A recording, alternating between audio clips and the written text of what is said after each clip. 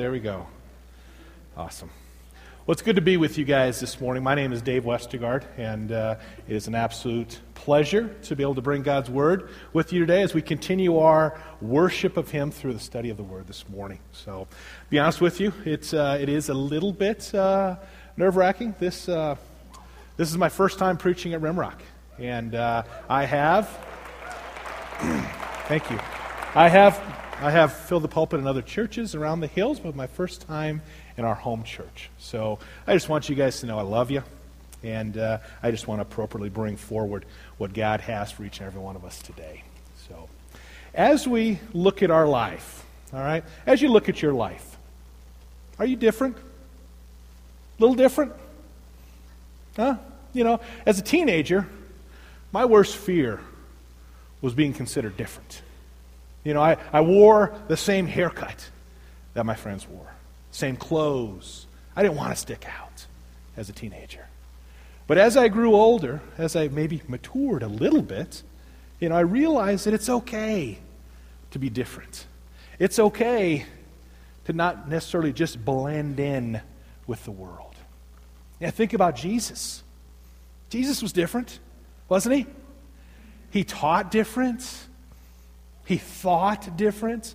He empowered those around him to also be different. You think about his teaching on what we call the Sermon on the Mount, right? I mean, those were some new words that many of those around him had heard, they'd never heard before. All right? Today, we're going to take a look at a section of Scripture. We're continuing our study in the book of Mark, where Jesus taught different than maybe how society in that day lived their life. In fact, Jesus taught different in this section today than how many in our world today live their life. Okay? We're going to be looking at Mark's chapter 10, beginning with verse 1 to 12. This is Jesus' teaching on marriage and divorce. All right? A sensitive subject in today's day and age. And as we were putting together the schedule, the upcoming preaching schedule, this is about 2 months ago, I was sitting down with our other pastor teachers, our preacher teachers, Bill Ewing and Pat Karn. And granted, these are two men that have been counseling for many, many years. And they said, Dave, we'd like you to preach on January 15th. Does that work for your schedule? And I said, that should work fine. And Bill said, before you finally commit, however, you may want to take a look at what section you're going to be teaching on. All right? You're going to be teaching on a very sensitive subject. And as he says that, both he and Pat, men with approximately 50 years of counseling experience between them, are chuckling. Okay? How do you think that makes the rookie feel? The young guy. These guys are chuckling. But guys, this is a very serious subject. This is a very sensitive subject that has touched the lives of many people right here in this room. Okay? I don't want to take this as a laughing matter. This is a very serious issue. All right? But just as we start out, let's pray. Heavenly Father, we do thank you for this time that we have to open up your word. Thank you, Father God, for the opportunity for your word to become alive in our life because you are alive. Father God, we ask you today to simply open our hearts. Allow us to receive what you have for us. If there is an assignment of the enemy, I pray that you cancel it right now. And I pray that through the cleansing blood of your Son, Jesus. As we move into this subject, I want to ask you a question. That question is this. As you live your life, as you go about your day-to-day, your work, your school, taking care of your family, whatever it is that you have on your calendar, who or what is your ultimate authority? And today, obviously we're in church. And I bet if I asked for a showing of hands right now, I would bet the majority of your hands would be raised that God is my authority. Okay? And I'm not questioning that. I'm not questioning that at all. But I'm asking you right now to allow the Holy Spirit to reveal in your heart who is your true authority. Because many times in our life, we are our own authority. We do things the way we feel they should be done. And I think about Solomon, the wisest earthly man to ever walk this earth, said in Proverbs 14:12, said, there is a way which seems right to a man, but in the end, that way is death. Okay? Solomon, in his amazing wisdom, says that when we resort to doing things our way, guess what? It leads to death. Daniel, in the book of Daniel, however, laid out a real, I think, amazing vision of how I hope that we as a body live out our lives. Daniel chapter 2, beginning with verse 20, and it's going to pop up here on the screens. And Daniel said, let the name of God be blessed forever and ever. For wisdom and power belong to him. It is he who changes the times and the epochs. He removes kings and he establishes kings. He gives wisdom to wise men and knowledge to men of understanding. It is he who reveals, get this, the profound and hidden things. He knows what's in the darkness, and the light dwells with him. The light dwells with him. I hope, as we go about our days, I hope that we desire those profound, those hidden things revealed by who is our true authority. God is our true authority. And that this authority, guys, just overwhelms us. That this authority of his amazing, perfect power and provision is made specifically for you. His plans for you are perfect. I pray that we seek God as our authority as we walk about our days. Let's open up let's open up chapter 10 of Mark. That's where we're going to be hanging out today. I'll read this section. Getting up, he went from there to the region of Judea and beyond the Jordan. Crowds gathered around him again, and according to his custom, he once more began to teach them. Some Pharisees came up to Jesus, testing him, and began to question him whether it was lawful for a man to divorce a wife. And he answered and said to them, what did Moses command you? They said, Moses permitted a man to write a certificate of divorce and send her away. But Jesus said to them, because of your hardness of heart, he wrote you this command. But from the beginning of creation, God made them male and female. For this reason, a man shall leave his father and mother, and the two shall become one flesh. So they are no longer two, but one flesh. What therefore God has joined together, let no man separate. In the house, the disciples began questioning him about this again. And he said to them, whoever divorces his wife and marries another woman commits adultery against her. And if she herself divorces her husband and marries another man, she is committing adultery. Most of Jesus' earthly ministry was in the area of Galilee. All right, he had recently traveled from Capernaum south, and this teaching happens about 40 miles south of Capernaum on the east side of the Jordan River, right above the Dead Sea. And as Jesus was teaching, crowds would gather. All right, and that was real commonplace, it says. And what's even more common, though, is that, guess what? Jesus would teach them. Jesus would teach them. He was equipping them to be prepared for when he left this earth.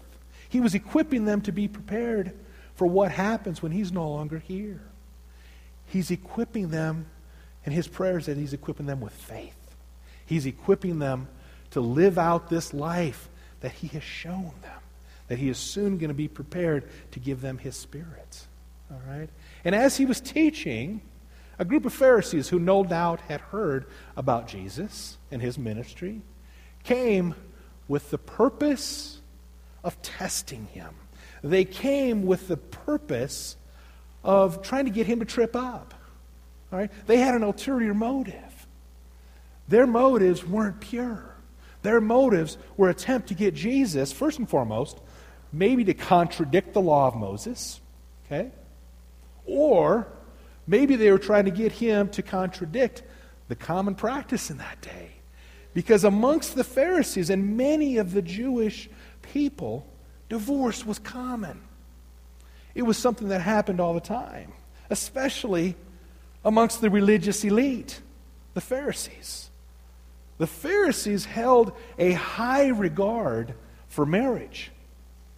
They believed if they weren't married by the age of 20, all right, that they weren't fulfilling the promise or the mandate of be fruitful and multiply. So if they weren't married by 20, they were in trouble. But in that same light, guys, they had low regards for women. Amazing. You would think the two would go hand in hand, but kind of contradict themselves. And as Jesus is looking at their motives, he could see their hearts, right? He knew that their purpose was to attempt to test him and trip him up. And their thought process, the Pharisees' thought process, looked back at a command that Moses had put together in the Old Testament. Deuteronomy 24:1 was where the Pharisees hung their hat on their justification for divorce. Okay? Their low regard for women.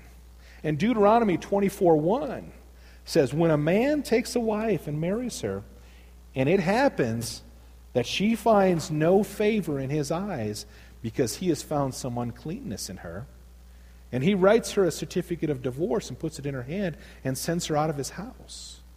Their schools of thought made an attempt to interpret what was this word uncleanness. What did that mean?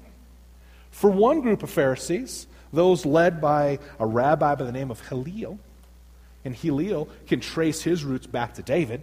All right? Rabbi Hillel's definition of uncleanness was that a man could divorce his wife if he found any indecency in her. Any indecency in her.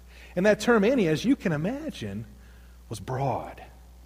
He could divorce her if he was dissatisfied with the food she prepared. He could divorce her if her voice could be heard at an elevated measure in the house next door.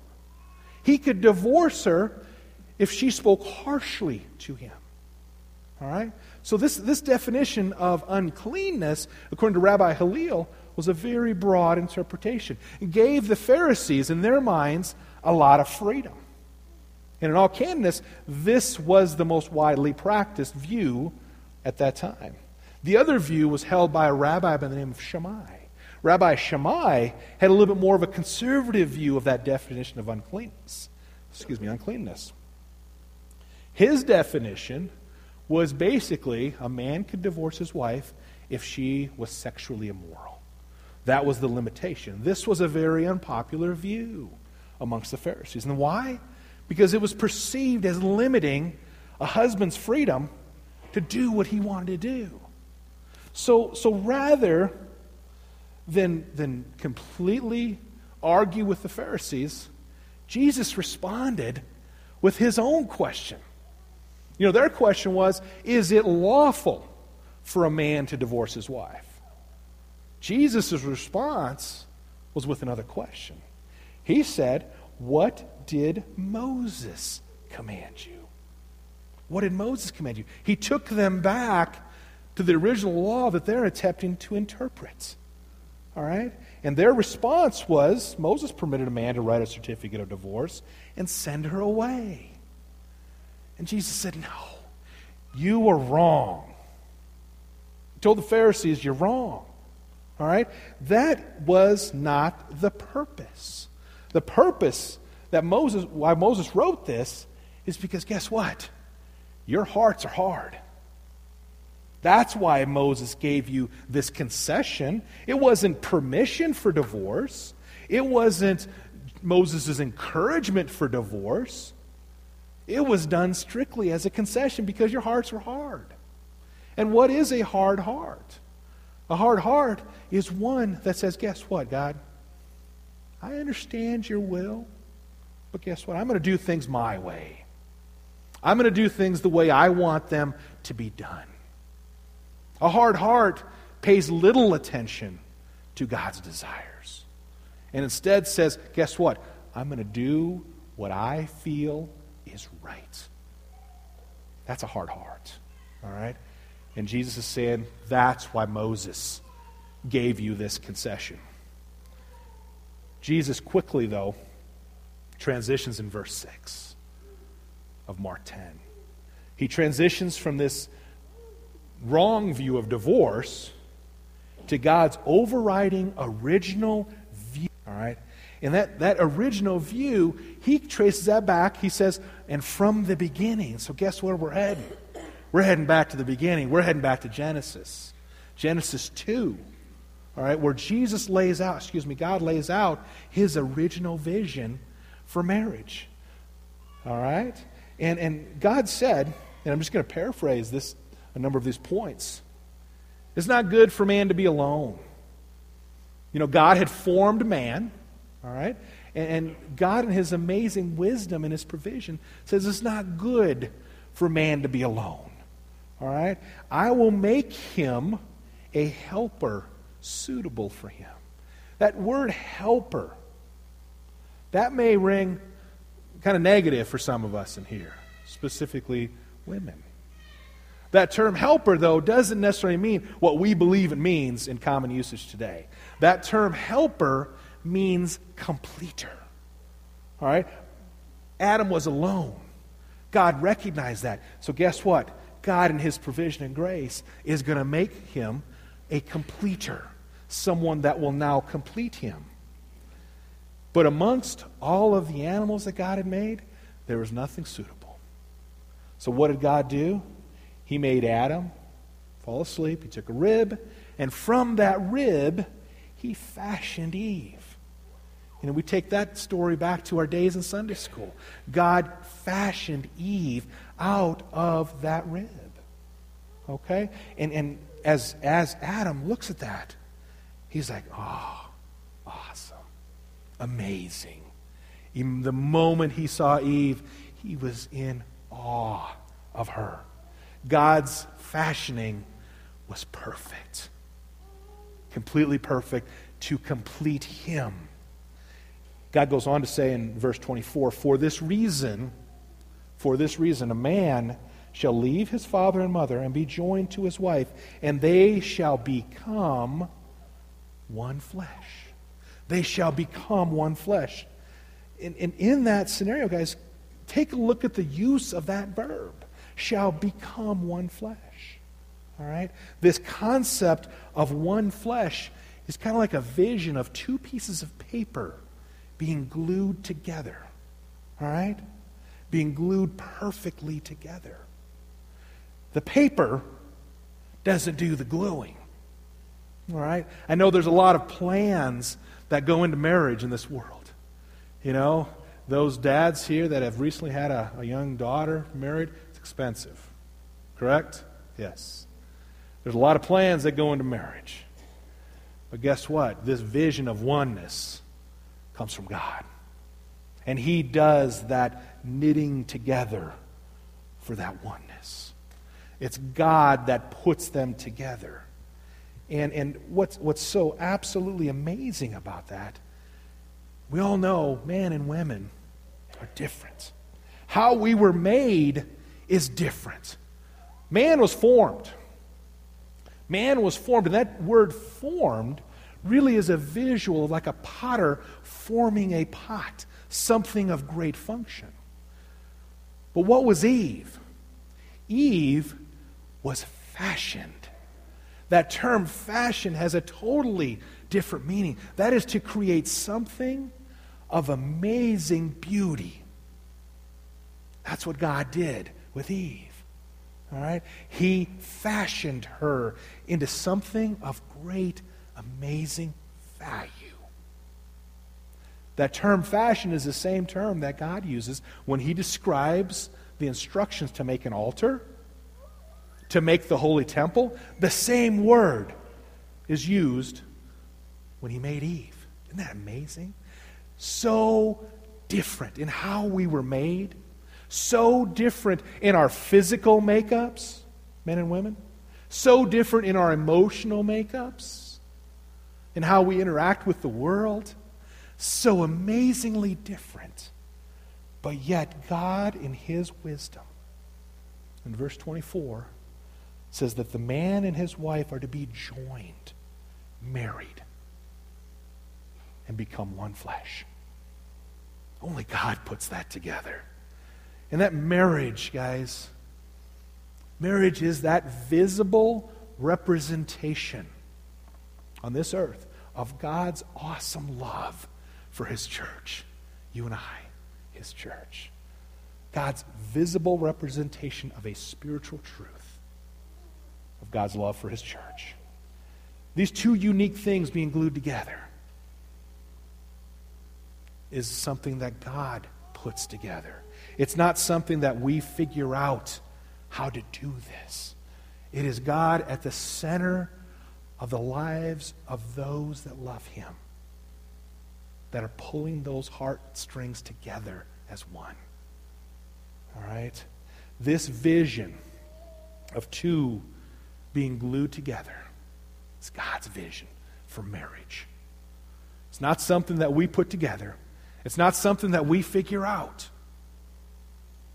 It's something that we live out through the presence of the Holy Spirit in our life. If you have placed your faith in the cleansing blood of what Jesus did on the cross, guess what? You have that power.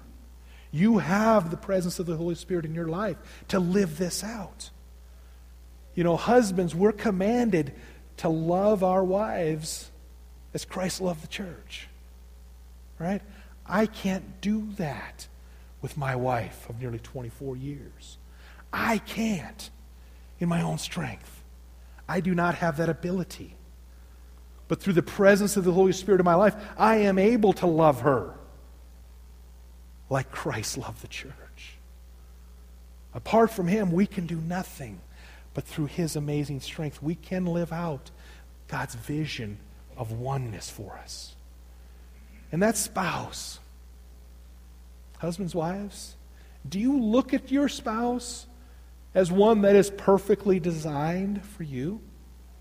A spouse of absolute amazing value, created by our Heavenly Father. Our Heavenly Father's child of amazing value. Do you look at your spouse that way? I know at times, guys, marriage is not easy. There's challenges that pop up. There's issues that happen with pressures from this world. Marriage is not easy. And I say this, in your own strength, I say marriage is impossible. In your own strength. Okay? When you look at your wife, man, do you look at her as one that is perfectly created for you? Perfectly picked out by God for you before you even showed up in this earth. Man, do you look at your wives that way?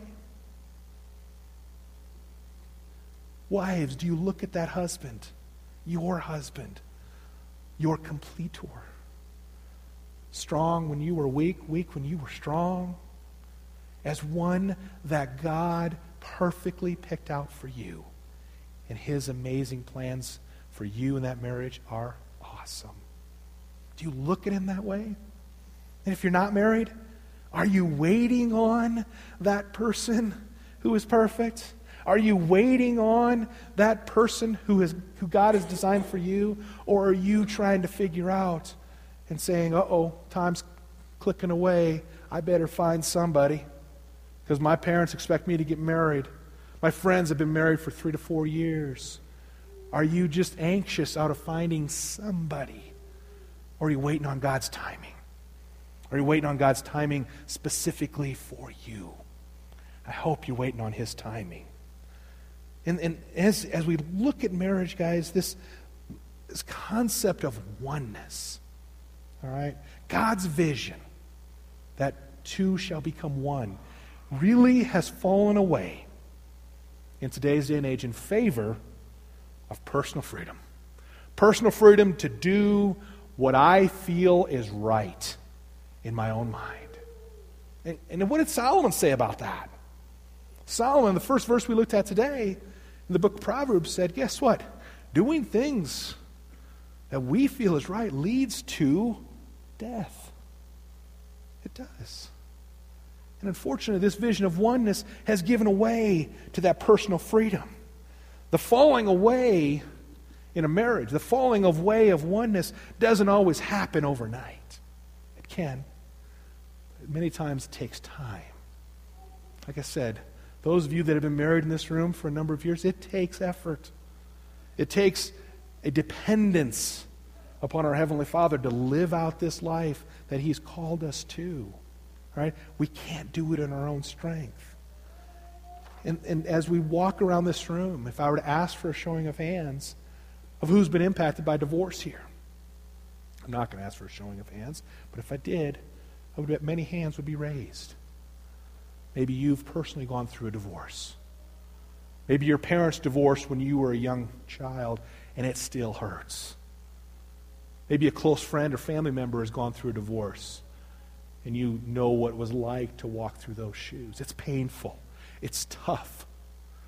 No one here is saying that it's not tough. There's a song out there by Jason Gray that says a divorce is like a death without a funeral. A lot of grieving, a lot of pain that happens in those situations. And if you've gone through that pain, I'm sorry. I'm sorry you've gone through that. I'm sorry that you've experienced that pain. Maybe you've experienced it in a way that you feel is unique to you, and it probably is. All right? But I hope today that we can get back to a focus of God's original design. That is that vision of oneness. You know, the Pharisees asked the question. They asked the question of Jesus, is it lawful for a man to divorce his wife? They asked that question. Today, too many times, the question is not even asked. It's assumed. Yeah, it's lawful to get divorced. Yes. All right? Why is this something that we're spending time on today? Certainly it's part of the preaching schedule. Mark 10 was kind of the process we're walking through. But I believe it's a much deeper reason why we're here. I think God's timing on this is perfect. God's timing on this discussion may be perfect for someone's heart here in this room. So why is this something that the church is concerned about? Why don't we just hang out on other things such as God's grace, God's forgiveness, God's provision? Because guess what, guys? All of that is wrapped up in God's vision for oneness. All right? And so why should the church be concerned about divorce? I mean, it's between two consenting adults generally, right? Maybe this is not something that the church should even spend time on. I think the church should spend time on it because I believe this is God's desire. That two shall become one. They shall be one flesh. That is God's original desire. And I believe God understands the pain, the challenge, the frustration, the anger that comes through a divorce of those that He loves, His children. That's why I believe God is concerned about it, and that's why I believe the church should be concerned about it. God understands this weight. God understands this pain, the impact that divorce has on His children. And I think that's, at least in part, why He goes on and He ends this section of His public teaching in this area in verse 9, where He says, "What therefore God has joined together, let no man separate." This is a bond, remember the paper, that God fashioned. He did the gluing. Let's not lose sight of that fact. Let no man separate. Okay? And what's more, guys, God doesn't just command us to be one. He doesn't just command us to not separate. He He has given us the presence of His Holy Spirit, the power to not just work harder, but to put Him at the center, to put God at the center of that relationship. Allow God to take His right place in your marriage and in your life. There are challenging feelings that erupt in marriages, in relationships. When you've been together with someone for a period of time, there's times where they start to rub wrong in different ways. It creates frustration. It creates challenges. I pray, though, that with God at the center, with God in the middle of your marriage, you can recognize that this marriage isn't about me. It's not about my feelings. It's not about how I feel, because guess what? Our feelings, guys, will deceive us. I pray that we instead spend time and we focus in on the truth of the matter. And the truth of the matter is God fashioned us together. God put us together, and it's Him at the center. It's Him at the center. If He's not, that's His true space. That's where He wants to be. God's desire for us is that we be one. But I also believe God desires that we seek Him first. All right? God desires that we, as He teaches in Matthew 6:33, seek first God's kingdom and His righteousness. And as we allow the Holy Spirit to work in our life, all these things will be added to you. But He says first, seek God and His righteousness. He doesn't say, all right, resort to your feelings and determine how you feel about this. He says, seek God first. Seek God first. In verses 10 to 12, Jesus moves away from the public teaching to really what we'll call a private response to the disciples' questions. The disciples wanted a bit more clarification. And Jesus decides, yeah, absolutely. I'll share with you my thoughts on this issue. This section of Scripture is unique in Jesus' teaching on marriage and divorce. If you look at Jesus' teaching in the book of Matthew, chapter 19, this section, this teaching is not mentioned. All right? So this is unique to Mark. And Jesus' response was, and He said to them, whoever divorces his wife and marries another woman commits adultery against her. And if she herself divorces her husband and marries another man, she is committing adultery. Why? Why does Jesus include this here? I believe He's responding to the disciples' questions, and He's calling it adultery because the divorce that He's referring to here is not a justified divorce. It's an unjustified divorce. So from God's perspective, the first marriage is still intact. And to marry another would be adultery. That's what Jesus is saying here. All right? Marriage is not easy. There could be challenges that have popped into your marriage that are beyond what anyone could ever imagine. But I wonder, can God work through that challenge? Can God work through what maybe you would consider something that is beyond God's ability to take care of? We think about the Samaritan woman who interacted with Jesus at the well. Okay? And Jesus asked her the question, do you want living water? She doesn't know what He's saying. She doesn't know what He's talking about. And her response to Him was this, Sir, how would you give me living water? You don't even have a bucket. And this well is very, very deep. How are you going to get water out of this well?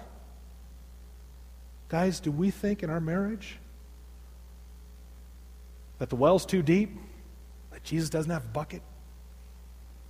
I want to tell you, He does. There is no marriage that is too far gone for God's awesome provision. There is no marriage, no relationship too far gone beyond God's ability to bring it back to oneness. I pray that we, as a church, are profoundly serious about the sacredness of marriage. The world we live in is not afraid to trample on this sacredness in favor of personal freedom. Okay? But I hope we as a church are serious about sacredness of marriage. If you are walking through deep waters, there are people here that want to come alongside you. This church has a number of counselors here that are willing to walk through with you and your spouse, or you individually and your spouse, hopefully together, to walk through these deep waters. There's a group of elders here that are ready to pray with you for your marriage. There are people here that are ready to fight for that marriage, because we recognize the challenge and the pain that we go through. I hope today that you find Jesus' words on marriage refreshing. I hope today you recognize that there is a value in that oneness. There is a value of living out that vision that God has for you. But maybe these words of Jesus, cut like a knife, because there's pain there. I recognize there's pain. If you are a spouse that has walked out, there's amazing value in repentance, a turning away, and a turning back to God's vision. There's amazing value there. If you are that spouse who has been walked out upon, there's amazing freedom in forgiveness, a forgiveness that you have received from what Jesus did on the cross for you personally. Could it be an opportunity for you to display that same grace to your spouse? There's freedom there. There's freedom found in repentance, and there's freedom found in forgiveness. I promise you, God's vision for your life is perfect. Are we desiring His will? Are we submitting to His authority? Janet, are you going to close? I hope as we are walking through these deep valleys, I hope as we walk through challenges in our life, we recognize that those challenges are designed by our loving Heavenly Father for good. Do we recognize that? That He has designed those bumps in the road for good, because they draw us closer to Himself. You think about pain in your life. Pain is tough. But guess what? It brings us to a point in time in our life where we are more dependent upon our Heavenly Father, and that is a good thing. Dependence is a good thing. And as we become more dependent upon Him, guess what? We allow His Spirit to live and to activate through our life. Through that strength, we can do all things. Apart from Him, we can do nothing. But through His amazing strength, we can do all things. Let's pray. Lord Jesus, I do pray for hearts that are heavy. Father God, may You overwhelm them with Your grace, Your mercy, Your provision, Your wisdom, Father God. May we seek You in all things. Thank You for Your vision of marriage.